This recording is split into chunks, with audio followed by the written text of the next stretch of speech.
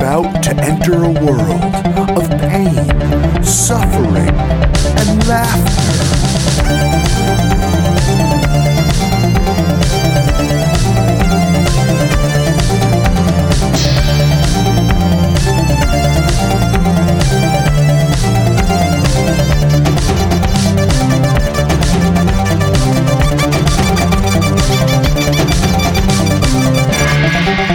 Worst gig ever.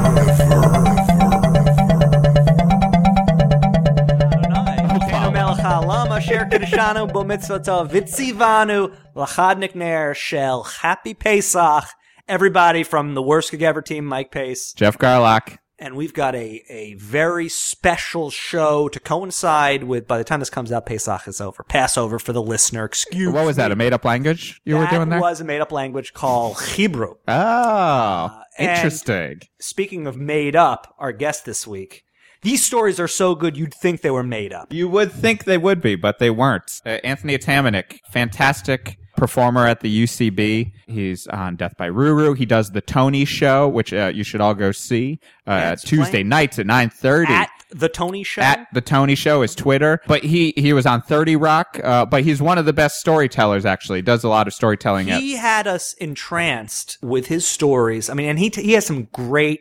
This guy took worst gigs literally, and he was digging back to his teenage years. Oh, yeah. Working these we talk about working at a video store. He worked in this awful fish restaurant. He worked at the John's Pizza Times Square location. He's got it all. And yeah, he's a great guy, funny guy, known him for a long time. Yeah. He tells a lot of stories, but these are ones as someone who has heard a lot of these, his stories. I've never heard, these, and they... So these are Worst Gig Ever exclusives, you might say. Yes, that's the main thing that we're saying here. We're looking for exclusives. We are looking for exclusives, and you know how you can get in touch. This is like TMZ. It's all about exclusives. You know how you can get in touch with the Worst Gig Ever staff here is to email us, worstgigever@gmail.com. Send us a message via Facebook, worstgigeverpodcast.tumblr.com, iTunes. You can rate us. You can do all different kinds of things. Do it all. Let us know. Let us know how we're doing. Let us know how we're not doing. Just do someone everything. You want to hear on the show? We would love to hear what you want to hear. We've gotten these amazing emails so far. A lot of really inspiring words. Thank you for everyone who's emailed in. So we want to thank all of the crew down at WPLJ who loves the show. Best crew in the biz. See, yeah, that's okay. You want to talk to a real improviser? Listen to Anthony Atamanuik, because I dropped that one like a red hot chai pep. Yes, baby. Like the chai peps. There we go. So let's just roll it on in. We got Anthony Atamanuik on this week's Worst Gig Ever. Worst Gig Ever. Bass.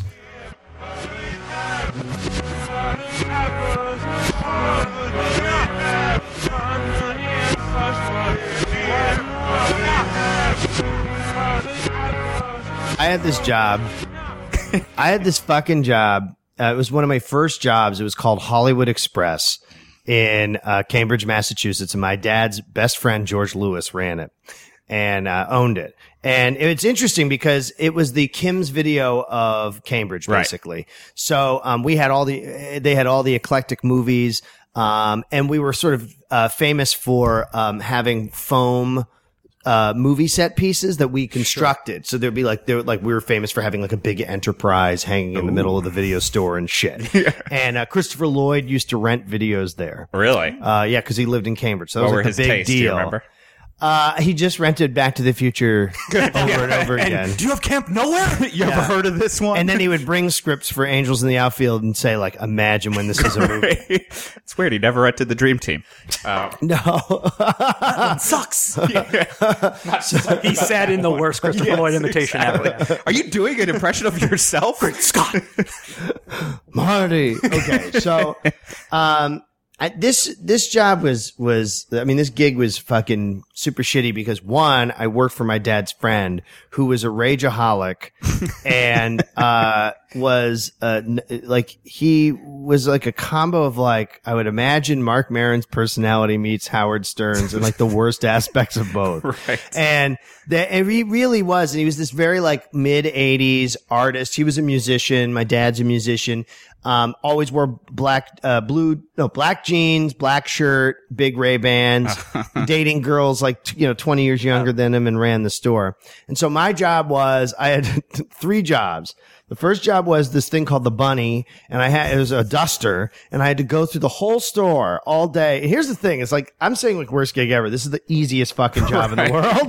The easiest job in the world, but somehow there's a thing where like something's so mind numbing. Right. That it slows time to a degree that makes it impossible to fucking make it through. And they were too cheap to put TV stands up there. Wait. Oh, they even show movies? You couldn't even watch movies. Beautiful. I can smell For that. the listener, Anthony just raped the microphone stand with a belt.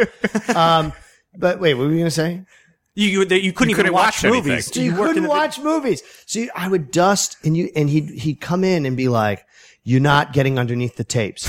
And so I would have to take and these weren't real tapes. These were just the empty boxes. Right.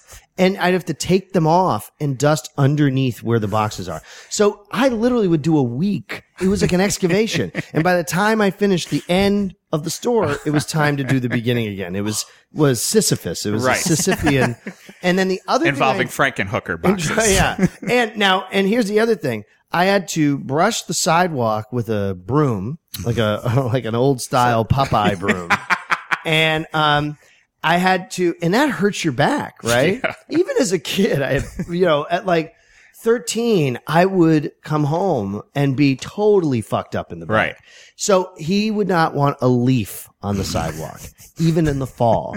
So sometimes my day would be spent going up and down every 20 minutes and getting all the leaves off the sidewalk. And there'd be times where I just finished and the wind would blow some on and George would be walking back with a coffee and he'd be like, come on, man, move them. And I was like, dude, like, you gotta be kidding me. And the final thing was the bathroom. This is what reminded me, is the bathroom was right behind the registers. Right. Like directly behind the registers. And it was a corkboard door that had like about a 4-inch gap at the bottom. Oh. And the toilet was literally right behind the door. And it was one of those piss leg toilets where in order to open it, you basically had to brush your leg up against the base of the toilet. Uh-huh. And I always call that a piss leg because there's always some piss off the tip of the toilet and it gets on the calf part of your leg. All right. Yeah. So I had monstrous, horrible shits at that age. Like just every that age, not now. No, you know what? I do still have monstrous, horrible shits at times. I'm saying that because most of the time when I see you've just taken a monstrous, horrible shit. Yes, okay. But I will say, when I say horrible shit, I mean, now I got some good solids going on. Fibercon. You're an adolescent, you're a teenager. Yeah, Nobody knows what's going on. We're talking just liquid gold. Molten lava. Yeah, molten lava, exactly. And they would reek. And I remember on multiple occasions, I would stink up the entire store. The entire store would smell like my shit. And George would yell from the middle of the store, flush as you go, Anthony. Flush as you go.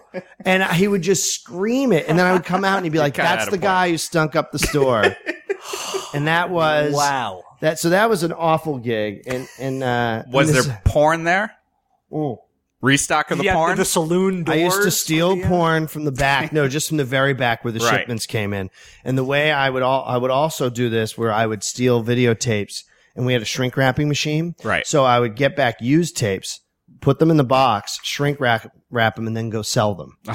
So I was just selling tapes and making bank off of that. At this time, also, I think it should be noted that VHS tapes were not cheap. No, they were like $99.95 for retail. Remember that point?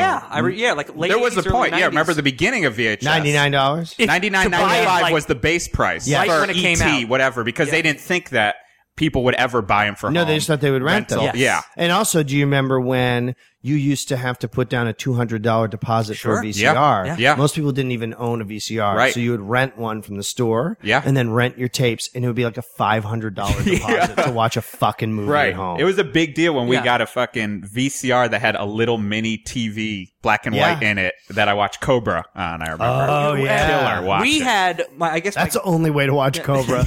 on One of my favorite movies. 8-inch, Yes. 8 I black love- and white screen. It's the best. Yeah. We actually inherited. My grandfather had one of the mid 70s Top loaders? loading Yeah. models with a simulated wood panel that was like in 1976 cost $1,400. Yeah. My neighbors had one of the first Laserdisc players in 1982.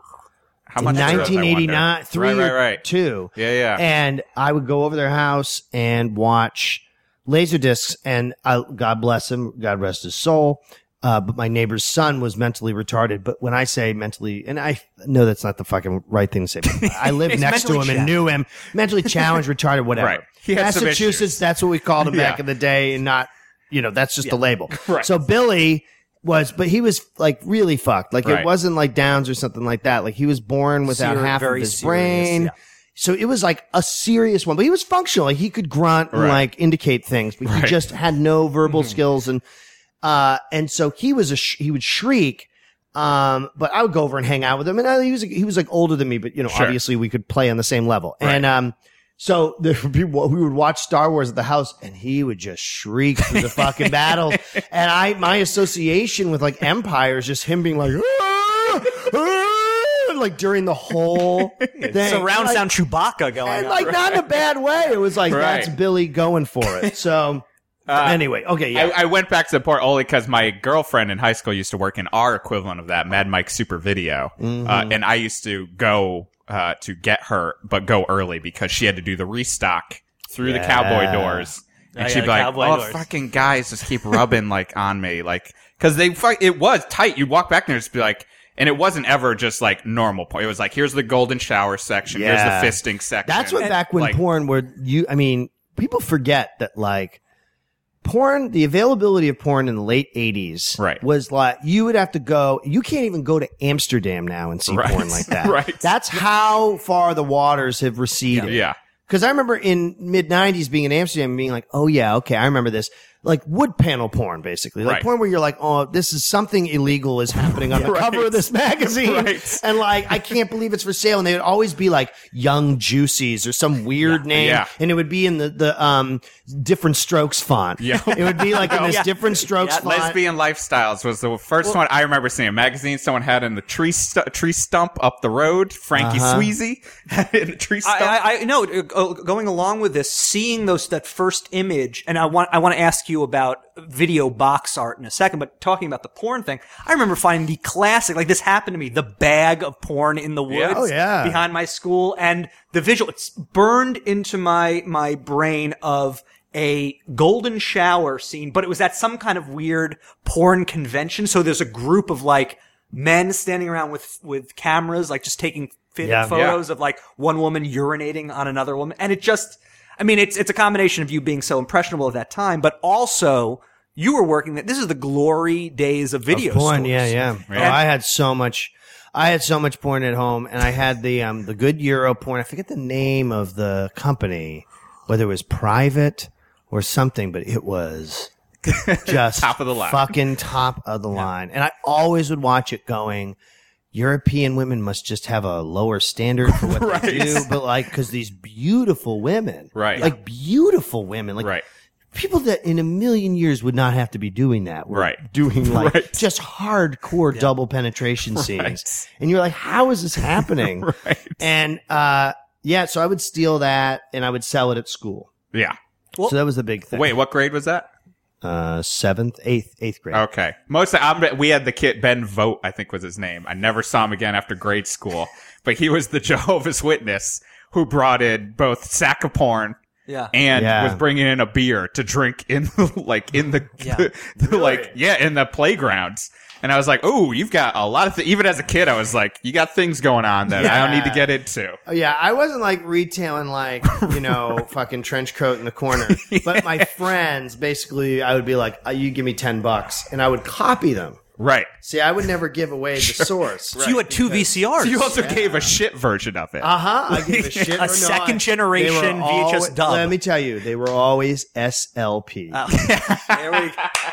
But just getting back to the video box art, I also, just like porn, I can remember going into the video store, the local video store, pre-Blockbuster, pre-RKO Video, if you remember that. That was a big chain. I do remember RKO Video. They were a good chain. And seeing like the Evil Dead 2 box. Yeah. Horror section was with the a glass dream. with the horror section was the best. I would just sit and stare for hours at creepers and make them die slowly, and I spit on your grave, because they also we had those in Cheshire Video was just like all the banned ones. They just happen to have a couple And it was a time copies. before you could really do research on this stuff, so it existed as this mysterious Last House on the Left. Oh yeah. Yeah. And what about what's the one with the ball and the tall Phantasm. man? Phantasm The 2 Phantasm box box. is Oh great. yeah. Yeah. Even the Ghoulies box. Yeah, Ghoulies box was cool, and then Munchie's box was like titillating. the little fake Munchie gremlin Ghoulie looking up the girl's skirt. Yeah. How about House? And House 2. House 2 The second story has Ari Gross is in that movie. Yeah. It has no relation to the first one. Me and Jay Green used to talk about one of the worst lines in it is the guy, what I think maybe it could have been Ari Gross, asked the funny best friend. Yeah. He goes, "Who you, Bozo the Clown?" And his response is, "No, I'm Bozo the Death Machine." Killer joke. That's the best written joke. Way to go, comedy writers. I remember House 2, having very fond memories of House 2 as being kind of like one of the first successful kind of horror comedy special effects. It was a fun movie. House 1 I watched a lot though too. I had it taped from fuck HBO and it had, what's his name? Who was George in all, Wendt. Is in Yeah. it. George Sonny Clue Bono. Gallagher? Sonny Bono's in it. Dies in it, becomes a plant, and the guy who's Spoiler in, alert. all of Larry Yeah. Cohen's movies, and was in Law and Order. Oh, well, the It's Alive, speaking of Larry Cohen, the It's Alive box with the... Yeah. Wait, who is it? Orbach? No. Balding guy, skinny. He's also in The Stuff. What the you fuck know what is actor this? it Yes, is. I I just do can't know The remember his name, Stuff. but he's the father in What's House. the one with the guy who has the head in the box? Oh, Basket Case. Basket Yeah. case. With Belial. His Siamese twin who was cut off. Belial. And they get back at the Belial, doctors yeah. who separated Well, them. because Yeah. they named the kid Belial. You know, Exactly. do you know that whole scene that's shot in the little room, in the little office that it keeps cutting to Yeah, the yeah. apartment? That's actually a dressed freight elevator that they shot at because the doorman would let them in. They would pay him off, but nobody knew they were shooting there. And there were times when they would go to shoot and buzz to try to get in, and they wouldn't get in, and they'd cancel the shooting day. That movie makes me feel filthy. As a person who loves horror movies, all of those kind of melt movies, that kind of genre of post Incredible nuclear Melting waste Man? that melts people, sort of melted- street basically, trash. Yeah, It was- yeah. Piles of people. Yeah, it was Toxic just- Avenger. Yeah, even those, I never really, it just made me nauseous. I've recently, for the listener, we're in Greenpoint, Brooklyn. I've seen this girl by the dog park. Who's melted into a box? No, but she has a Beautiful. basket case, she took Back patch? I guess it would be a back patch. It Yeah. would be like she took a basket case tramp stamp? t-shirt. A t-shirt. The most beautiful and she- tramp stamp you've she ever cut out the seen. basket case logo and sewed it onto her bag. How is she hot? Yeah. That's Probably. That's kinda, What do you mean probably? I'm staring at the basket case thing. I mean, she's definitely probably hot. pretty cool. It ups her points a little. This bit. episode I'm going saying out that's to the pretty basket cool. case girl from the dog park. So let's go back then. We're already back. Okay. We've so I mean I know some of your backstory, but The listener may not. for the listener probably doesn't or has. You Sure. tell a lot of stories. I do. in the world. Do. Yes. But so you do obviously comedy now, but was that wasn't on your brain when you were a kid, or was it? I mean, I always I guess I always sort of was like to do plays Right. and did theater stuff when I was a little kid, but I always liked the comedy stuff. And actually I went to pretty hippy dippy private, first grade, second grade. And we would do pantomime and we would do improvs. Right. We would do improvs Yeah, where yeah. you would get up and do a scene with another kid and make it up as you went and shit. Right. So I actually pretty much since I was a little kid, always loved doing that, but I didn't have an idea that that was something I could do for a living. I Right. still clearly don't, but but the difference is I could teach it now. Right. Is that but I would do it, but I always thought I would go into film. yeah. or something around that. But at that point, at the video store and then in school, I was doing, audio-visual work. Right. So, in training at the local cable station so that I could like have a show, which I had a show in high school called The Tony Lawrence Show, which is really? sort of like my current show running at the UCB East Tuesday nights at 9:30. Look at that, you The son of a Tony bitch. Show. When was this? When was set So smooth.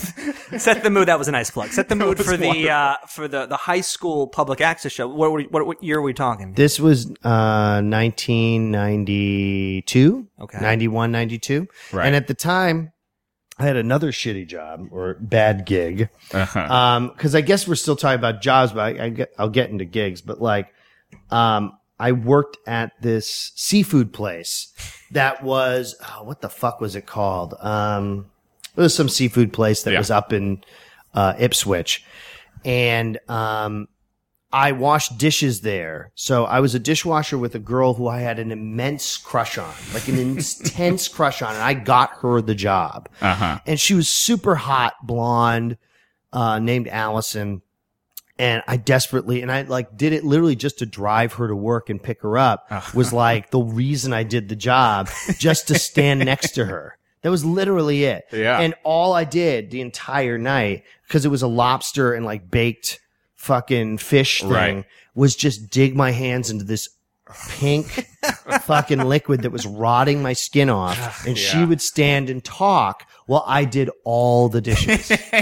So her job was watching me do dishes and just scrubbing cod out and baked in shit. And I would go home and my hands would be swollen with water and then they would ooze a pink liquid. Like your own Melt movie. It was my own melt bringing movie. it back.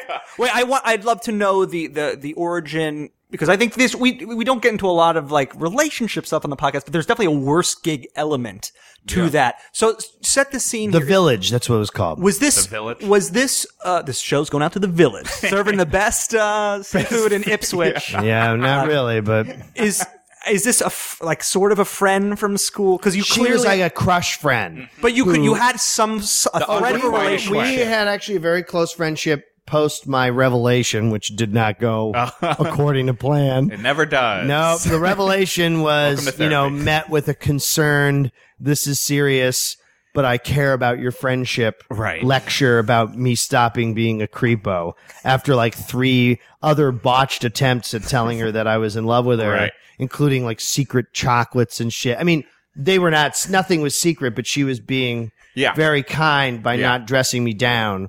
And then eventually she said, you're frightening me. Right. You need to stop or else I'm not going to talk to you anymore. And I was like, well, I was so obsessed and crazy. I was like, well, okay, I'll park it. I'll just jerk off at home and just give up on this or something. And, so It's cool though that stuff never leaves your mind. Like it never, No. it doesn't control your life now or at all. No, not at all. Well, It doesn't creep its way into all of your day-to-day relationships. she passed away. Oh, Really? She, we were friends and then we sort of stopped talking just out of circumstance. And I'd come back to Boston to visit her in like 2002 or 3. We hung out and like, even then we hung out and I crashed on her sofa. I remember coming up sofa, not sofa.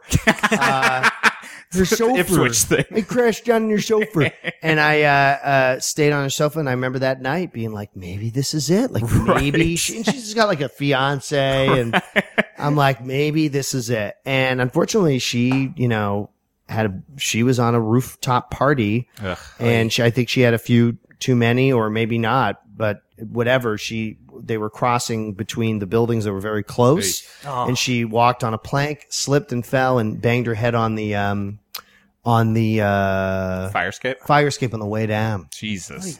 And that was truly the weirdest, or one of the weirdest things in my life that so far had happened was the idea that the person who was the number one Right. person I sort of had feelings with through my development Right. of like understanding how to communicate that. And actually the first female friendship that extended past that and Right. like became something real. And that person like passed away. Right. It was very because you don't get to resolve it exactly. There's no resolution. Because that's the big thing. I mean, I had somewhat of a situation of like that in high school, and it's just like I had a little bit of a resolution, but because like you as you get older and you start to do therapy and stuff, you start to realize like, oh wait, yeah, like I was just kind of putting it all on this one person to solve all these other problems, and it was unfair to them. It was like and you wish you could say that to that person. Yeah, and like she's a prime example of someone who I would probably still be in touch with sure. and all that. I had a dream with her where I was in her house, and then we started hooking up, and I was like, "Oh my god, it's like coming true." And then there was a pound at the door, and her father was like, "Let me in," and she was like, "We need to stop," and I was like, "Fuck," and we stopped, and she's like, "You need to leave the house because you'll get in trouble if my dad finds you." So like we were sort of back in high school, I guess. And I ran out of the house. This is like such a creep dream. I ran out of the house and turned around, and the house was like the abandoned Freddy house. Oh, and it was all abandoned. And it was in the dream. I was like, "Oh, that's right. She's not here." Wow. And it was like that dream like woke me up from that concluded it for me. Yeah. So, but anyway, back when she was alive, we were doing this dishwashing, and there was a sous chef who once held a kid's head over a fryer while we were working and was like, "I'll burn your fucking face if you ever fucking show up late again." There was a kid we worked with who got spinal meningitis, a busboy, and we were all quarantined for 2 weeks because he like got fucked up by it. And like, they were worried that we would have it. So we had to all get checked and like couldn't go anywhere. And I had to stay. I had to be in my home or at the village. And that was a weird thing, is that we would still go to work even though we were all closed down because of the spinal meningitis scare. And then this ended. Wait, but it didn't fucking matter for customers? No, they closed the rest. They closed. Oh, but you kept going back to do other work. Is spinal meningitis contagious? Yes. It is. Yes.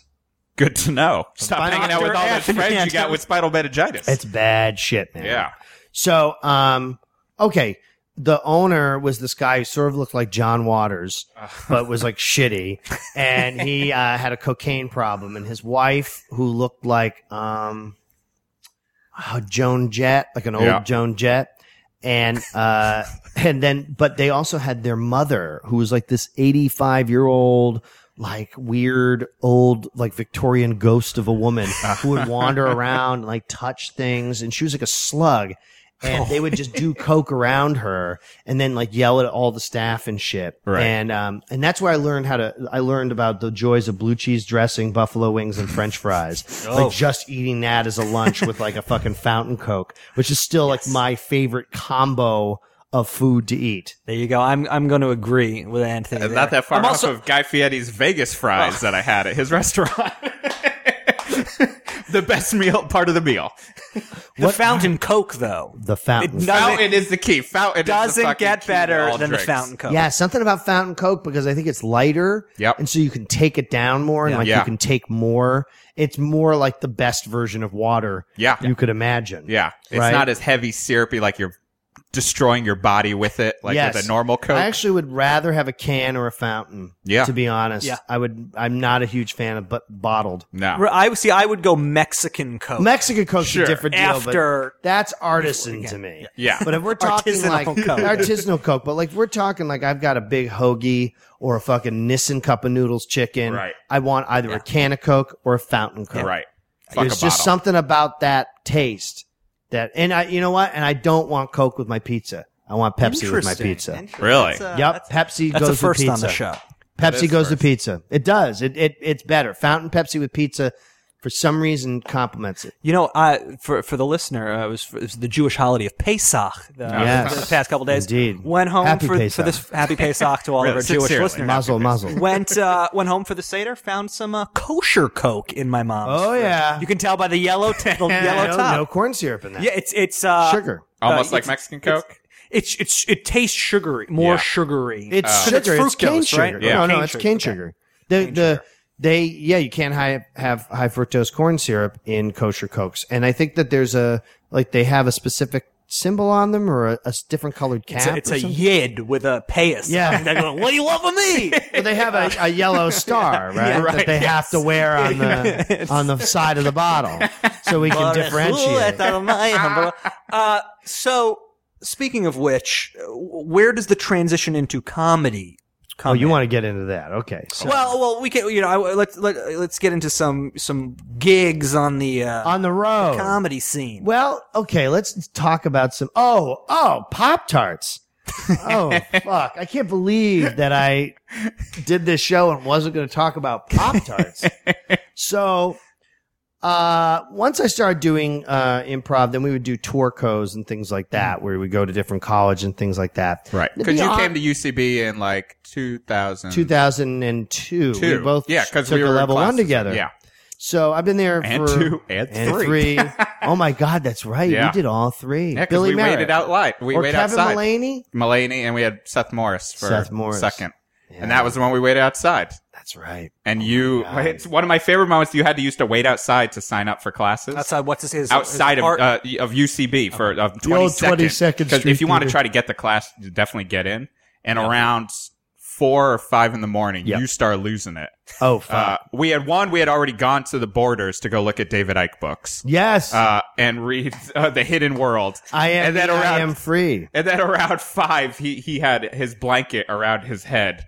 Just Yeah. going like, Captain, the dilithium crystals are dying. Yeah. And I was just like, you lost it. You're done. Wait, how many people are waiting online at this time? And All night. Yeah, what all night, time long do line. classes start? Me and Jay got there at 1 in the morning, maybe, and they started signing up at 6, 7. It's Yes. whenever Walsh gets up. it was 9. one because it was That's just Matt Walsh's absurd. apartment, Yeah. and you just walked upstairs. Yeah, and so whenever Walsh woke up, it was when his girlfriend at the time with a folding table, and we just kind of gave her cash, like, Yeah. just like there it is. And then you get a little checklist, and you Yep. could select your teacher, Yep. and you would see the board and see who was filled in Yep. and who wasn't. Yeah, The olden days. that was the way to olden do it, days. man. yeah, Weeds these out. kids today. You know why? It immediately weeds people out. Yeah. Waiting in line immediately weeds people Oh out. yeah, it does. Now we got a bunch of kids whining on message boards. Put it up at this time. Get Yeah. out of here. And by but- weed people out, I mean Jews. it always comes back to that. Happy Pesach, so everyone. the Pop-Tarts. So, okay, so we did a bunch of touring shows. And the touring shows, to be honest with you, there would be minor things that would be problems with the touring shows, Right. but I can't really ever say that there was like some calamity of a job that related directly to UCB. But my friend Fran and I had this guy I had done some like spec commercial shit with, and he was a huge fan and was like, Pop-Tarts wants to do this 6-week tour where you guys are going to make like 750 like 30-second, 20-second web videos for Pop-Tarts, and you're going to go around the country and pick kids and teens and bullshit like that, and like make videos with them. At fucking them, just fucking them, power fucking teenagers. Just And- power fucking DP. Yeah. Going harking back to the golden age of porn. Yeah, it was going to be a re-emergence, a new Gilded Age. But we make these videos with these kids and stuff, and we would be submitting them, and we could like drive the content and all that. So I was like, okay, and we'll pay you a large amount of money to do it, like an enormous amount of money for the thing. When we were is doing. this happening in your? This is 2009. Okay, so the internet is in full It's bloom. in full bloom. Right. So, my friend Fran, I recommend, they go, we want a girl too. And I said, okay, well, I'll recommend my friend Fran. Fran Gillespie, Fran Gillespie. amazing performer. Amazing performer.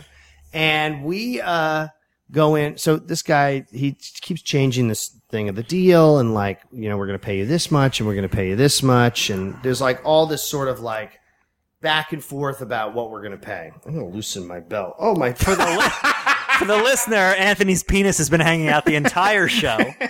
Doesn't seem rude to tell him, but we were already underway, and it was. My belt was really choking me off, man. I was like, I'm going to pass out if I don't fucking undo this belt. Like, what the fuck? Oh my God. So anyway, we go into the pitch meeting and they don't know what the fuck they're doing. And they're like, all right, then they go, well, we don't know if it's going to be user content or whether we're going to set up this tent. And we're like, what tent? And the next thing you know, this thing turns into, we're going to state fairs and different public parks and setting up a yellow Pop-Tarts tent during the summer. So that the yellow is the number one color that attracts bees and hornets. right. And we're then going to have a bunch of sugary treats inside. And we are going to, at state fairs, just line kids up like a fucking gangbang and then do these little short videos to a single camera behind a variety of pre-chosen backdrops with props. So it goes from like, okay, I can handle this to like, oh, I'm full on just minstrelizing myself. Like, this is in no way a creative endeavor whatsoever. I'm going to make a lot of money for something I don't have to stress about. I'm not making enough money for selling out my entire soul. Yes. And it is like we're grading it based on what you deliver, and the kids have to look good, and it's got to be G-rated. Right. And I mean, I kind of knew that, but like, so still less agree. Anal sex than you less were anal sex than normal, just only just tip penetration. Right. So we show up. The first thing we did was amazing. We went to Fenway, right? And we do it at Fenway Park, and then we get led on to the field afterwards, get to walk around after the game. So it's like starts with a bang. Amazing, right? But immediately it shits itself because we are put up at the Howard Johnson's behind the fucking Fenway, which I knew as the place where you got prostitutes and just did hardcore drugs. And it's where vagrants and like rapists and murderers. See, and I know it as what became a dorm for BU. What the fuck? Yeah. Are you serious? BU overflowed in like when I was there in like 97. Yes. And so they took over, and like took students over the were just in the Hojos. Hojo because they didn't have enough room for all the students they had. Oh, it was a signed up. temporary dorm. And at I the just time. went back recently, and they've just made it a dorm now. I went in there and it was like the Red Room from fucking Twin Peaks. Right. Like, it was the most depressing. It was like eyes wide shut. Right. And I was and I live in Boston, so I was Yeah. lying there for like 10 minutes, and I was like, I'm going home. Right. Fuck this shit. I'm going home. So I went home. I called production. I go, you will not. I called my agent. I said, we are not staying at that level of a place. Right. I said, you've got to bump up the accommodations. This is or tell them- Pop-Tarts. Yeah, it is. Yeah. It's Yeah, we're fucking rolling in Kellogg's. Pop-Tarts, buddy. Yeah. Yeah, It's let's go. Kellogg's. Like, pay for Yeah. a real fucking hotel. Right. I don't need to stay at a resort. I need to stay at a Marriott. I need Right. to stay at a fucking Holiday Inn. I'll take a Express. Hyatt. Right. A Hyatt. I don't give a shit, but like That don't weird put me castle hotel Red that's right Roof Inn? outside of Boston. Yeah. that my That mom is- always was like, I would love to stay that's there. a Never Sheraton. stayed there. Yeah. Because that is the thing. It's a fucking huge company, and you can always see when they are really pinching pennies. Like, Yes. where it's like, this literally means nothing to you. Yes. But means everything But they're to also your putting talent. up all the ad people, Sure. all the writers, and all the Pop-Tarts people at that event in a Right. nice hotel. Sure. So it's like, no. Right. We're the ones doing the most work. So anyway, so immediately I'm already, you know, when people who'd handle you know that you indirectly have bitched. Right. And they're like, all right, Anthony, so don't worry. The next hotel, it's like immediately like they're going to be a dick to you. And I'm like, you can be the biggest dick you want to me. I'm staying in the nice hotel I want to stay in. So Right. I don't fucking give a shit what you think about Right. me. As long as we're not in the no-tell motel, like off of like Route exactly. 1. So now we start going into Harrington, Delaware. And we are at some fucking fucked state fairs. Like just the most depressing hind end of Tea Party. Right. It's just post-Obama inauguration, about 6 months out. And you are seeing every angry, racist Tea Party fuck is attending their state fair. Right. And the thing that's crazy to me is like when you go outside of New York or the other citadels of fucking civilized society around the world, you realize we live in a full blown, I mean, we live here in a police state. That's like a full, like, fascist state. Yes. Just state police with their fucking goose step boots all over the place. And just like these fat, swollen, ignoramus racists who are Right. just trotting around pretending that, you know, Christ doesn't have a little short mustache, and you know what I mean? Like they just are like, no, you know, we're You good, we're wear good. your flag, I'll wear mine shirt is the nicest thing that they're going to say to you. Exactly. That's like that's the liberal person Yeah, in the exactly. neighborhood. So we start touring around, and we are at one point at the Indianapolis State Fair. A kid came up and dropped the N-bomb about Obama in the middle of the video, and his dad started laughing. We were doing that next to a drag strip, which was so loud that I actually had ringing in my ear tinnitus for 2 days afterwards. And I like turned, I was like, get the fuck out of here. He was like 14. And the dad's like, whoa. I go, get the fuck. I was like, fuck off, man. Like, get out of here. Right. And Fran is like, had it up to here. It's just the two of you? Yes. And here's the worst part. Fran and I are starting to eat each other alive. Right. Cause she's like, doesn't want to do this. Right. And and we were in New Jersey at a balloon festival. Oh, I love the balloon festival. Just the two of you are interacting with just kind of kids coming up. Just teen doofballs. And you're filming it. So you're doing some kind of improv thing, hoping that they're we're doing the props. And so what I started to do is just do these like postmodern, like there was a robot named Boxy I played who like couldn't understand why Pop-Tarts were so delicious, but he also didn't understand the meaning of human life, and he kept trying to kill the kids. There was a boogie board dude I was a boogie board dude who just thought everything was radical, including my own death, and I would kill myself at the end of every video. I played a Canadian mountain man who just complained about the rent on his mountain apartment instead of talking about the Pop-Tarts. So like I was doing things actively to be insurgent against it. And it was frustrating Fran because Fran's like having to deal with that. Yeah. And so we started to eat each other alive.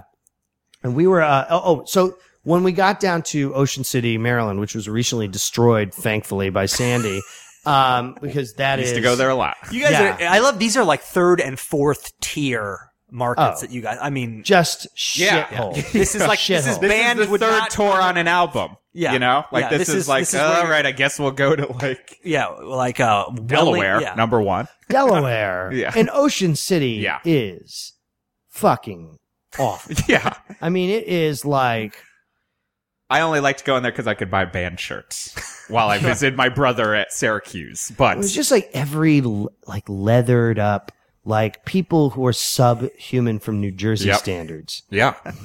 Okay. So like, I mean, that's a low bar. Right. So, we're doing Ocean City and we have to drive the production van for the production.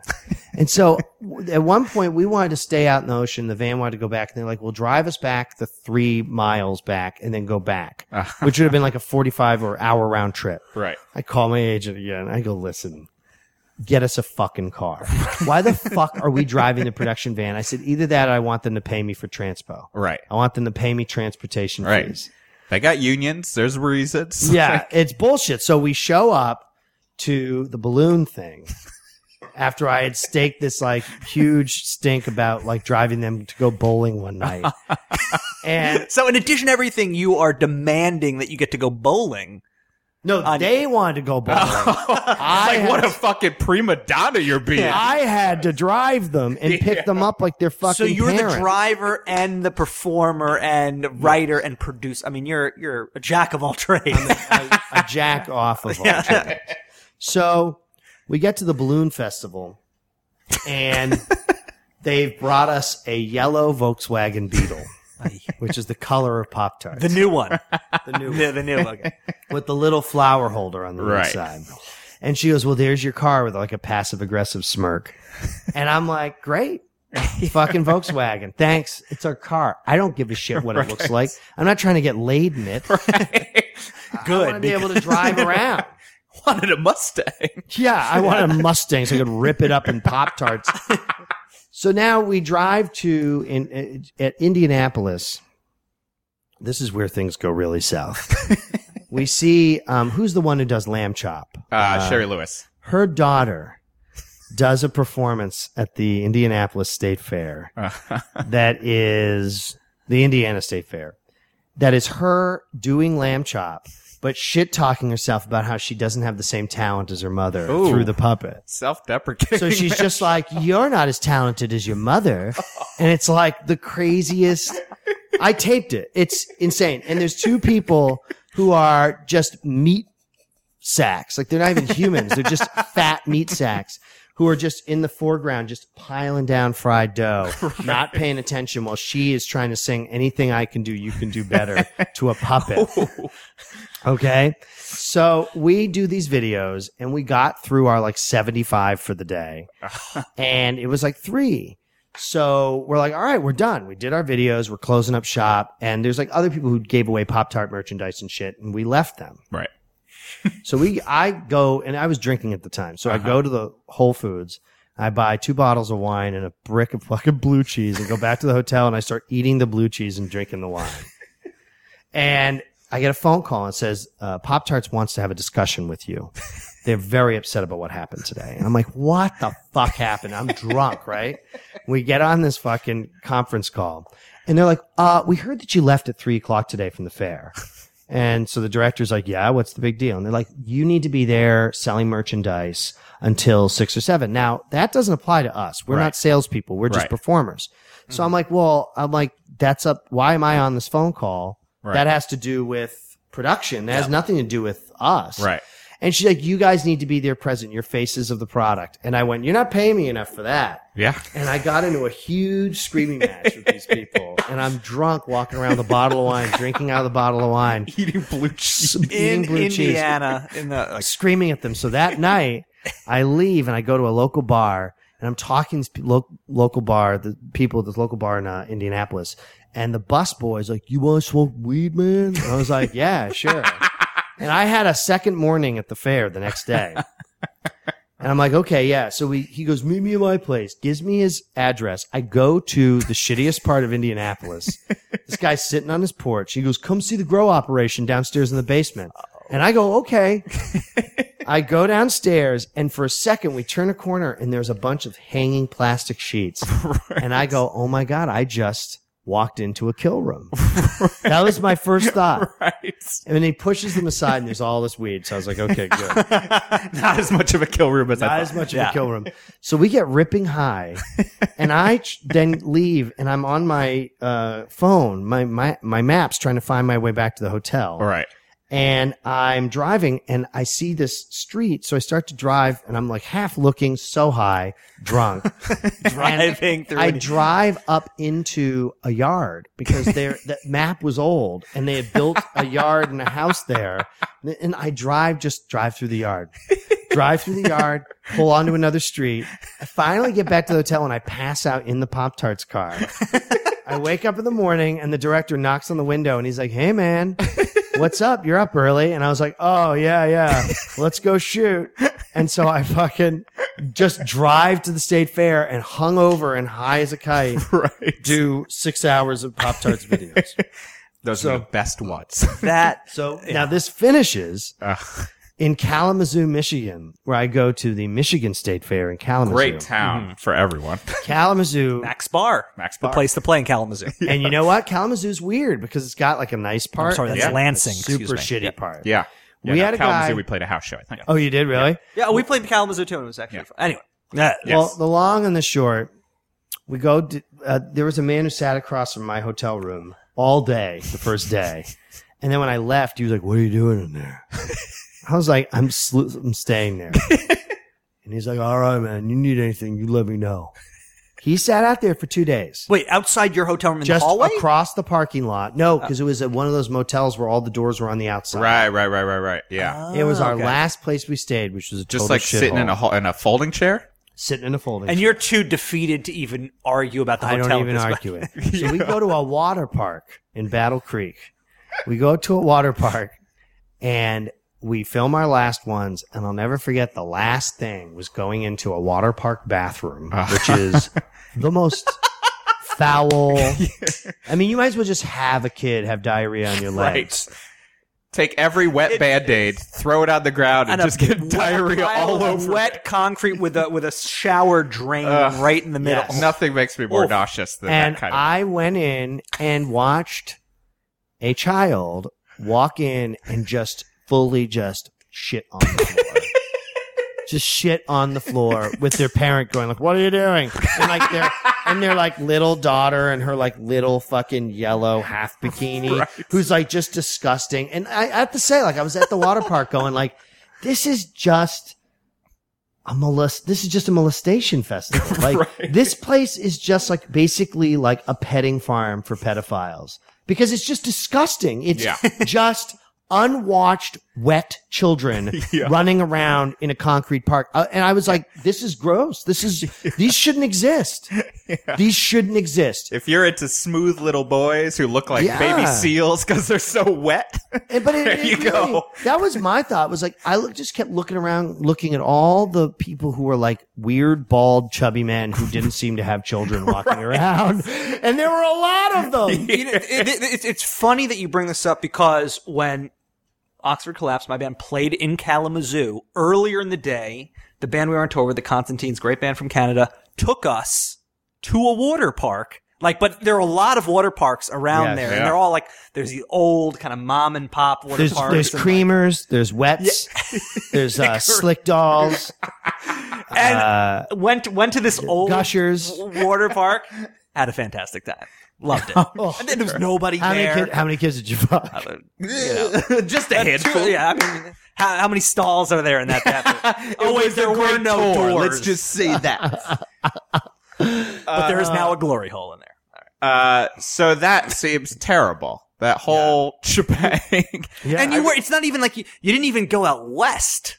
You were just doing like, this is just doing the butthole. Well, the Rust Belt, basically. Yeah. The Rust Belt. The State Fair circuit. Yeah, the State Fair circuit. Now, I was just thinking about like, little jobbies that I had done. Sure. So I also worked at John's Pizzeria in Times Square while I was doing improv class at UCB. Yep. And that job, although a pretty cake gig, we were friends with the cops, and the cops would always come in, and I had police cards, and I was very good friends with these cops, Dahl and Pawnee. And they were great guys, and they really were great guys, but there's just a different world when you're dealing with the SS. They have a different sense of humor than the rest of us. Yes. And like, and it's weird because like I'm pretty, not a big fan of establishment and things like that. But I like these guys, and like anything, you get to know people individually, and they have a sort of endearing quality to them.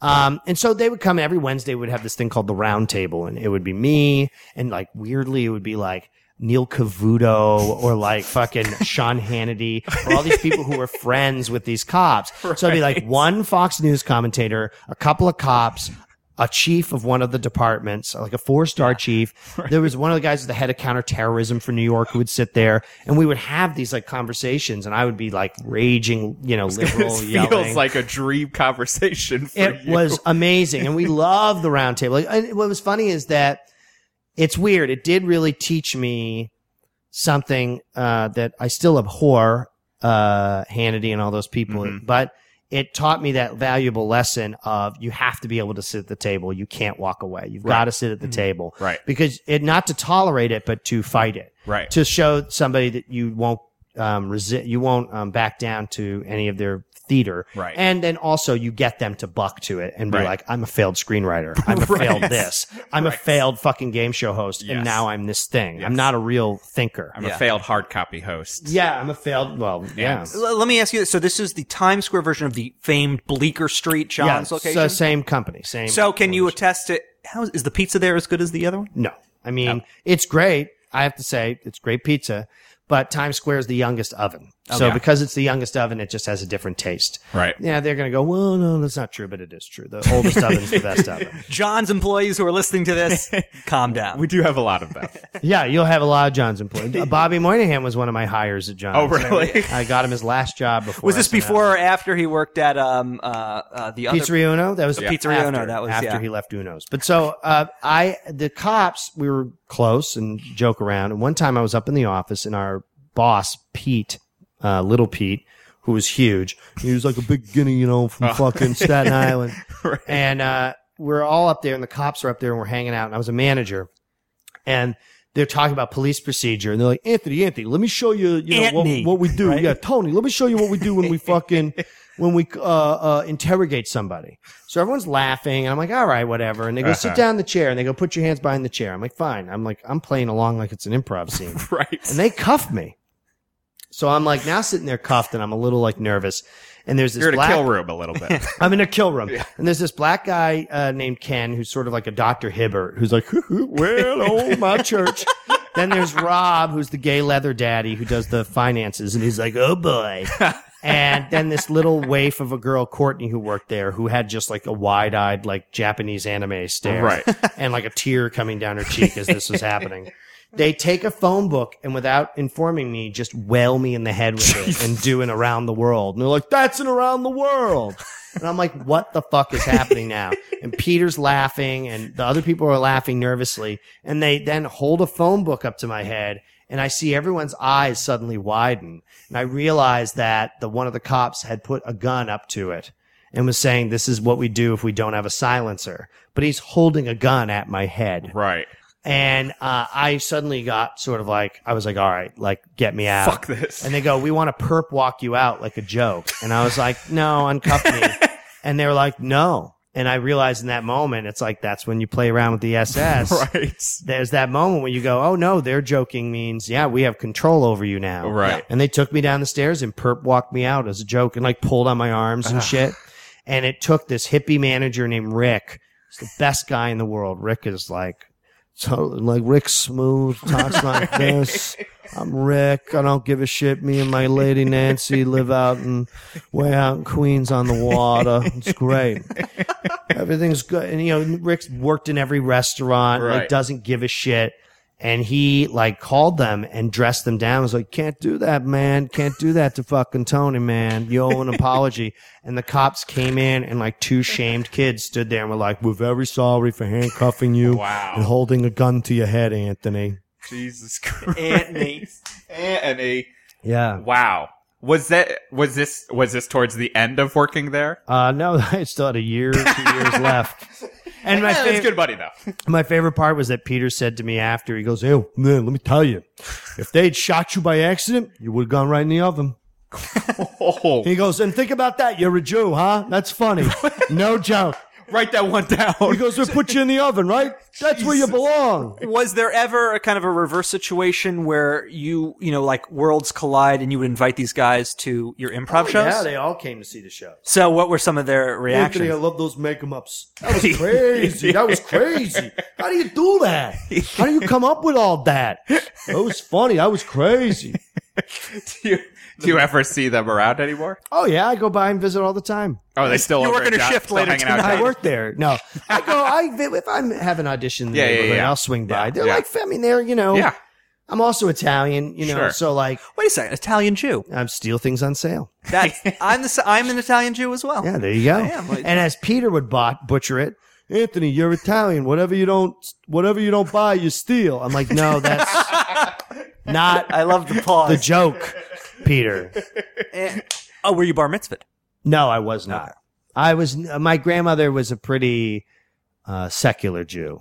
So father's side Italian, mother's side Jewish? Yes, so I am a Jew. Same here. But I might do a bar mitzvah for my show at some point. That would be great. When my father converted before I was born to Judaism, he got the equivalent of a bar mitzvah at age 30. Wow. So there's I'm sorry, the Italian side of me is very disappointed in me. well, it's Italian, it's Italian and Swedish. So it's I guess I'm Swedish Jew. No, well, that my father's side, my grandmother is Swedish, my grandfather is Italian. Okay. So he was Italian, Swedish. My mother's side is all Eastern European. Complicated mess. I am. That's what cousin. Yeah, what a mess. We've been skipping all over the place here, and you Sure. have all these. I mean, these are some amazing Oh, well, thank you. worst very much. gigs across the board in doing stand up and just your normal everyday job. What is it that? And now you're doing a lot of auditioning and teaching. What keeps you going through like? Oh, like through bad things? through- Or- yeah. I mean, any situation that's bad is immediately like, oh, this would be a good story, unless it's life-threatening. Right. Or unless it's like psychologically damaging, like Right. it's basically going to be just a good story later. So anytime something's bad, I mean, yeah, there's tourcos when you go and you're performing in a cafeteria and nobody can hear you. And then you go, who fucking gives a shit? I'm getting money for this. Yeah. Right. What do I care? The things, I think the thing is when you ever show up for something free, and if you do something pro bono and it's not handled well, then that's a problem to me. Right. Because if I'm doing something for free, then at the base minimum, let's just show up and do it. Right. Like, then I'm fine. I don't give a shit. I don't deserve anything extra special. But if I show up and I'm doing it for free and you waste my fucking time, that I just shut that off. Right. Unless, of course, it's like, obviously, like, not free because it's someone really established or something like that. Right. So you're doing it for, that's not free. You're now basically paying in your time to do something for Do you even let that happen anymore, though, where you're just like... if someone wants me to do something and I can do it, I'll Or do I guess it. what in terms of things that you know you're doing for free. And that, like, the former example. Oh, the level of thing. Yeah. I mean, there's a thing recently that someone wrote me and they wanted me to contribute a bunch of information to this site. And it was like, write 10 pages on this and like write your bio and give your opinion of improv this way and blah, blah, blah, blah, blah. And it was a very nice email. Mm-hmm. And I'm considering doing it, but it is like, that's a lot of work you're asking me to do for you. And you're not offering to pay me. And you're saying that what's going to happen is I'm going to be featured on a fucking improv site. Like, that's great. But like, you are asking me to do a lot. So sometimes in things like that, I go, okay, is this something that ultimately will help me in posterity? I mean, it's selfish, but it's true. It's like, yeah, I'm doing it for you, but like, I'm doing it for me. Right. You know, because I think the biggest thing I've learned is like, don't give away the store. Yeah. Don't give away the store. Don't give away your ideas. Don't, I was reading this thing about how like talking about your ideas will trick your brain into thinking that it's doing them. Definitely. And it's the whole like, I'm working on a screenplay, but you're not writing the screenplay. You're able to say that. And it satisfies the same neural pathway, and you'll actually forge a pathway that basically is tricking you into believing you did it. Yeah. Which is great in improv, but not great in real work. Right. So, I mean, what keeps you going? I mean, in the grand philosophical sense, there's three things. I mean, no matter what you do in life, there's going to be shit and good, and that's just the way life is. And you're the arbiter of your own decisions, so I can choose how bad or good I want my life to a certain degree. Right. And what the hell else would I do? I mean, what am I going to do? Have a bad job in something I love to do? Like have the random bad thing, bad moment, bad show? Or am I going to work at, Barnes and Noble or like at a fucking hoagie shop and have a bad day there and be like, wow, the whole stretch of this is bad because this isn't what I want to do. Right. I'm not comfortable. I actually, envy someone who has discovered something that they are good at, that they tolerate doing, and it's afforded them the ability to explore their life in other ways. And I don't mean like golfing and shit, but like they can read a lot of stuff. They can go to grad school and do something that I think that to have that sort of like, I'm content in this cone and moving away from it. I feel like I've just found that in what I do, which is I found in my thing, the cone of tolerability of certain things and then the joy of other things. And so if it's working and I can make a living at it, then until I can't, I'll just continue to do that. Right. Cause it's working through, especially like, I feel like especially in like the community we live in, it's like working cause there's always going to be people getting things. And getting shit that it's like fighting that constantly of just like, well, but they did it because they're on their path. They get on this path, like whatever it is. Yeah. That's a hard thing to process. And I think you have to be honest. I mean, it's like therapy talk, but like I was late here because I was talking about therapy stuff with Nate Smith, like over Skype, like. Cause it's what it's about. It's valuable. I mean, you can look historically and talk about the shaman or talk about the advisor or talk about how communally we did this for each other. It's not a new thing. Therapy has just become its own commoditized thing, but it's the same thing as a lot of other avenues offer. And so, to discount it, or actually, I think the poison of our society is the rugged individual, the idea that we do it alone and go it alone. And that's what a success story means. Right. Because that's not one true. That's mythologizing something that and lionizing something that's not true. Right. And secondly, part of the American mythology. And it breeds sociopaths. It breeds people who do not have what we would say is, if we have object permanence, who do not have subjective permanence. Right. They do not understand or conceive of things outside of themselves, how it impacts them, and see other people as icons of things that are reflections of them. Right. And I see more and more of them every year. Yeah. And they're frightening. They're frightening people because they are the slaves of the New World Order. Right. But, where the no meaning, there's, the dream, the sort of the dark Masonic dream, if we look at two versions of Masonry, maybe the darker version says, let's create such lack of importance around all facts that we make all things subjective. And by all things being subjective, we have achieved the confusion of consciousness and concreteness, so that we can now add a new level of illusion into, right? The Luciferian illusion is achieved. Right? We can shape and shift. Yeah. Exactly. Sorry. Yeah. I got really intense there. Hey, I like it. And that's what editing is for. No, I'm kidding. We're not touching. So, I mean, like I said earlier, you've given us all of these amazing stories. Okay. And there's some little juicy. There's Jews and call juicy. back to Jews and juicy. The way that we kind of come full circle here and As above, so below. and wrap things up. I want to ask you a question here. What do you think of the word gig? I think gig sort of, I think I say it, so I can't, I'm just saying it with the judgment laid on me. At 30 Rock, there was a day where Tina was making, Tina Fey. Thank For you. the For listener. the listener. Little no comedian. I remember Tina using it in a script, and then that day when that scene was being shot, joking about how she hates the term gig. Right. It does have sort of I think it's connected with guys who are wearing like saggy clothing and like sort of have heroin face, and they're like, gotta go do fucking gig, man. Just gotta get my sticks and my set done. I gotta break down my set, so I'm just using a snare and a fucking hi-hat, just a bass. Simple kit tonight, because I gotta break it down. I guess it was that guy hanging around outside the motel Yeah, in same Michigan. guy. Right. Yeah. And I mean, we didn't even get to touch on the whole 30 Rock thing. In a word, what's a word that you would describe? Heaven. Is that what you said? No, that Or would not, or that would not be Kevin, the word. actually. Is that what, Sitting? Would that be the word you just described it? I thought I heard heaven there. A gig. Yeah. A gig. And that's a perfect way. But a gig that got you to stop going to Tony or to the pizza place, right? Hey. Oh, I loved it. It was Yeah. great, but it was a job. Yeah. It was fun, but it was Still a job. I mean, it was an enormously fun thing that afforded me all sorts of access to things that I would never had in my life. Right. I'm eternally grateful to Tina Fey and to Anthony King for, and UCB for getting me that access. But at the end of the day, it was a job that was gig. lots of fun, and now it's over. Yeah.